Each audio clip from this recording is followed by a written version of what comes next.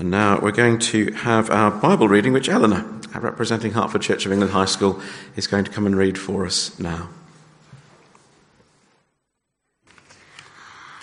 As the Father has loved me, so I have loved you. Now remain in my love. If you obey my commands, you will remain in my love, just as I have obeyed my Father's commands and remain in his love. I have told you this so that my joy may be in you, and that your joy may be complete. My command is this: love each other as I have loved you. Greater love has no one than this, that he lay down his life for his friends. You are my friends if you do what I command. I no longer call you servants, because a servant does not know his master's business. Instead, I have called you friends, for everything that I've learned from my Father I've made known to you.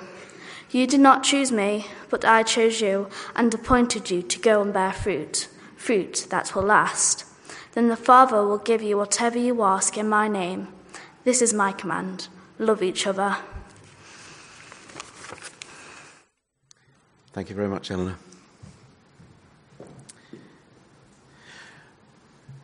In a moment, John, who's our associate vicar here and relatively recently joined our team, maybe the first time that some of you have met him. John himself served in the RAF for a number of years, so it's particularly appropriate that he's going to be speaking to us this morning.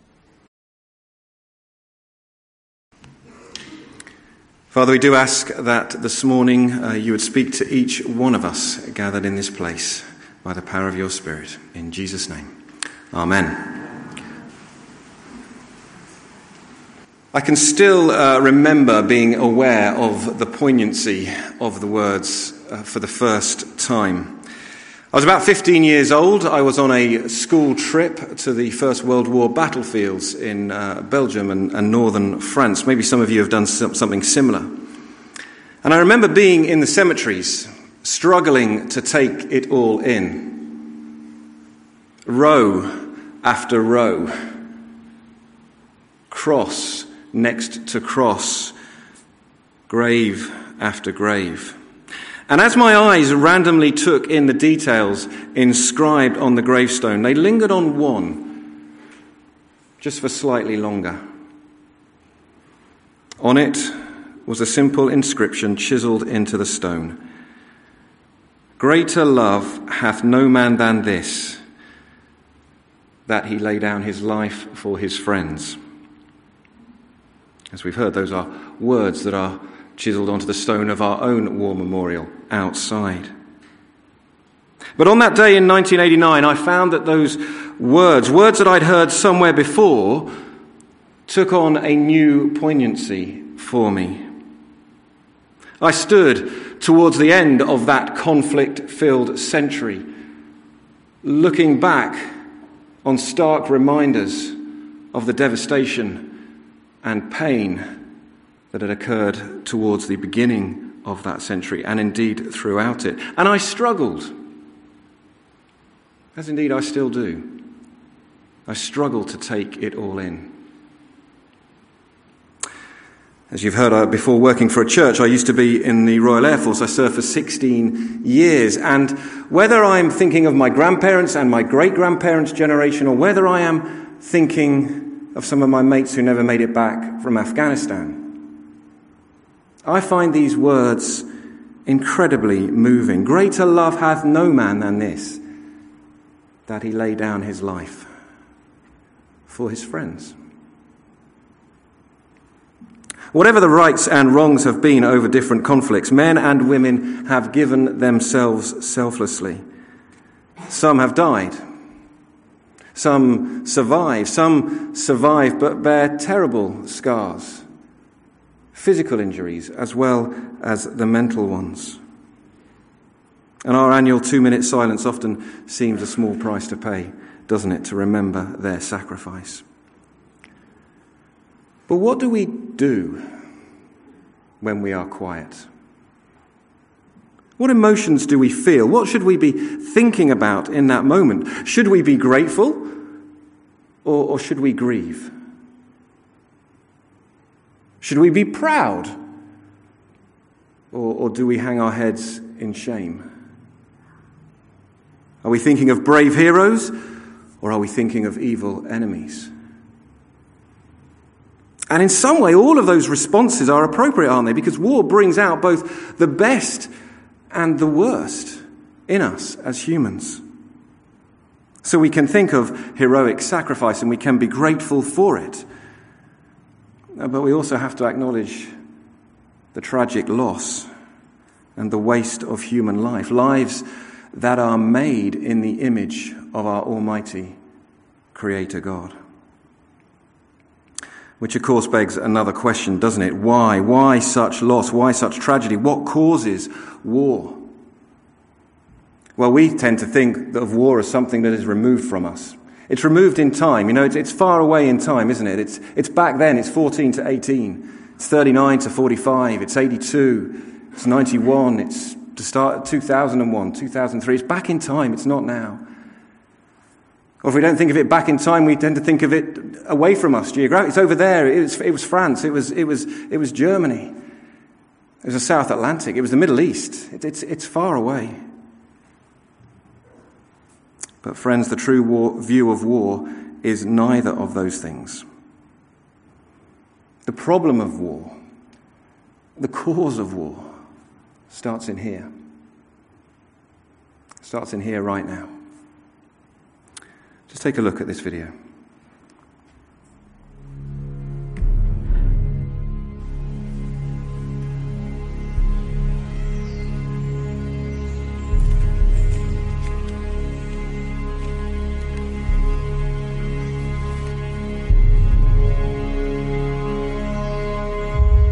If I should die, think only this.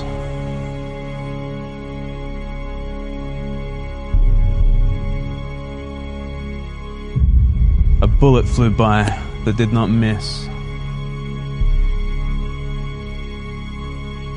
What story of the war is told? Romance bright or horror cold? Triumph's tale or tragic loss? The iron or the wooden cross? Lost lament or victor's boast? Full brass band or lone last post?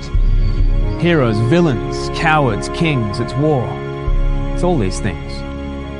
It's us, unleashed for good and ill, the gallant heart, the savage will, a Kaiser's pride, a nation's fear, a global greed. It's all in here. What causes war? The old book asks. Beyond the history, beneath the masks, begins a want, becomes a will, demands its way, prepares to kill. The wars we mark as long ago are close to home. They're all we know. What ceases war? The pressing question. What can halt inborn aggression? To end all wars and retribution, war itself is no solution. Can terror end all terror now? Brute force subdue itself and bow? Can darkness drive out darkened dread? Or death extinguish death instead? We need to interrupt the spiral, find the antiretroviral. The story is told of Anti-Zeus, a god of peace, made human truce. Into our world, into our midst, a walking, talking armistice. A king now meek, his power made weak, to stand and turn the other cheek. To take the blow, absorb disgrace, then rise to give again, his face in grace undimmed and arms unfurled, to bless and pacify the world. And you, to sweet surrender brought, forgiveness for your battles fought, peace to pass to every soul, then warfare ceased from pole to pole.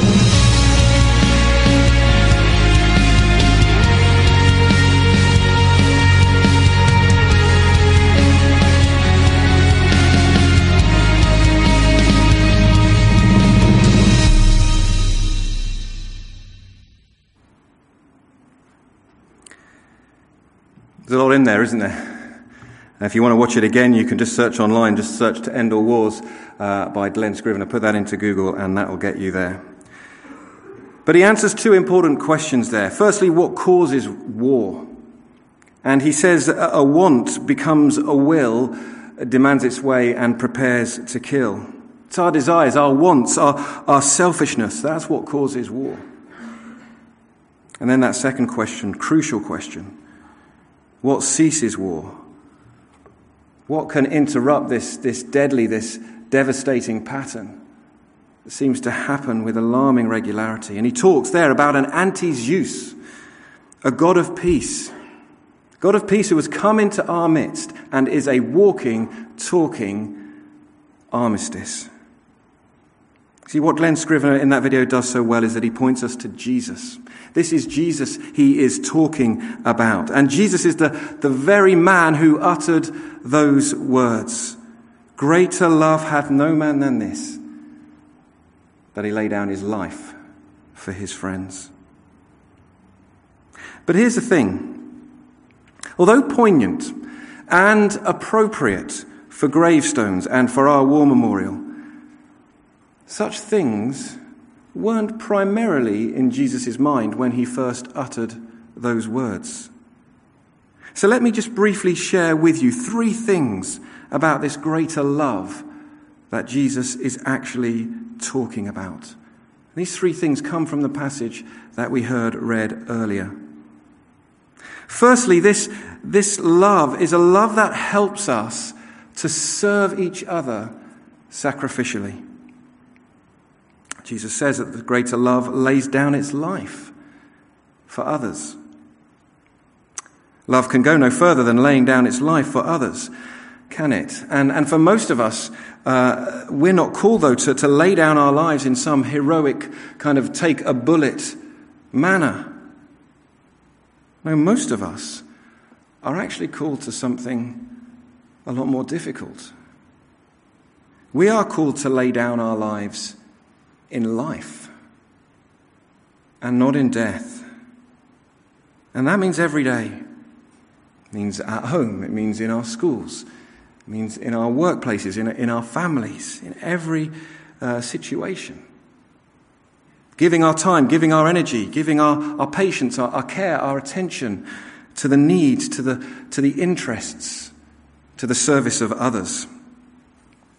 Greater love is a love that says, you matter more. You matter more than I do. It's not about me. It says when our desires and our wants compete, it says, you take priority, not me. Imagine if this love could take root in our lives, in our fights with brothers and sisters, or husbands and wives, in conflict with friends and neighbours. Imagine if this love could take root in our battles with work colleagues. Yes, even in international relations between countries, even at global summits. Imagine if this kind of love could take root. How the world needs a love that serves others sacrificially. Secondly, this greater love we see is a love that brings joy. Verse 11, Jesus says, I have told you this so that my joy may be in you and that your joy may be complete. Jesus' greater love brings complete joy. But that's actually completely counterintuitive to us, isn't it? We don't get joy and pleasure and satisfaction, we tell ourselves, from doing what others want or need. We do it from doing what we want and what we need and when we need to do it. We put our own needs first, don't we? That's what brings us most joy, right? Me, serving myself. I'll play on that Xbox whenever I want, for as long as I want, regardless of what other things need happening in the family. I'll do whatever it takes to secure that promotion, even if it means putting other people down, even if it means, a little white lie just to make them look a little bit bad. I'll indulge in a little bit of this or a little bit of that, knowing full well that my actions have implications and are hurting other people. I'll do what I want, but my want becomes a will. And my will demands its way, and then it prepares to kill. Bizarrely and somewhat counterintuitively, sacrificial giving actually brings us greater joy in this life. Jesus himself said it is more blessed to give than receive. And so I think, when I think of these sort of things, the times that I've actually managed to get a thoughtful gift for somebody. I'm not talking about a gift voucher here, but, actually put a little bit of thought into a gift. And I've watched the reaction of when that gift has been given and how much that has been appreciated. Or maybe the gift has been a surprise gift that has been really longed for. That joy is way better. That joy of giving is way better than that joy of receiving. And I'm not saying that the joy of receiving is no joy at all, because we all know that there is joy in receiving as well. But think of other things. Perhaps you've given time to a neighbour. Perhaps you've helped their chores, the garden. You've done shopping when it's been needed. Perhaps you've helped those who can't help themselves through food banks, in nursing homes, through care during the day. Perhaps recently you haven't really had time for that phone conversation. But you've given that time, and you've listened to somebody in need. There is a much deeper joy in that than that which comes from only serving ourselves. And we all want joy, don't we? We all want joy and satisfaction in our lives, and we want that joy and satisfaction to last. The problem is it doesn't last. All those things, whether there is the joy in giving, the joy in receiving, all that, it doesn't last completely. It's temporary. So you see, ultimately, Jesus is talking about here a greater love that will bring a joy that lasts. It's not a temporary joy. He's talking about bringing a joy that is complete and permanent. Lastly, he's talking about love that brings friendship with God. See, Jesus says to every single one of us, your needs matter. Your needs matter. More to me, Jesus says, than my own. I came to die. Didn't want to die in some ways. I came to die for you. But because this is what the Father has declared is the only way for you. His beloved, deeply precious children. This is the only way for you to come back into relationship with him. See, greater love, the love of Jesus, is a love that declares loudly, God is real and God cares. God is real and he cares about you. He came to earth in the person of Jesus Christ. He is now with us through the person of his Holy Spirit, through his power. God is real and God cares. He came into this messy world to seek and to save the lost. And he did that by dying this death, the death that each one of us deserves for all of the wrong things that we do. All the wrong things we think, the things we say, the things that we do. He did that. He died our death so that we could have full and lasting, eternal joy with God forever. Greater love hath no man than this, that he lay down his life for his friends. How we thank God today for those who have done just that for us, to enjoy our freedoms. But the greatest love of all is the love of Jesus, the love of Jesus who laid down his life for you and for me, so that all who believe in him, his life, his death, and his resurrection, all who believe in him will not just enjoy freedom in this life, but freedom in relationship with God himself forever. And my prayer this morning is that if you don't yet know this greater love, you would seek him. For this love is a person, that you would seek him with all your heart. Let me pray.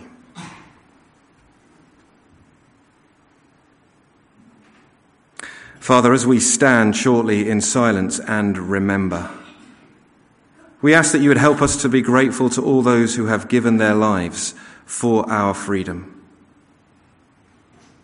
But we also ask, Lord, that you would help us to examine our own hearts for desires that lead to conflict.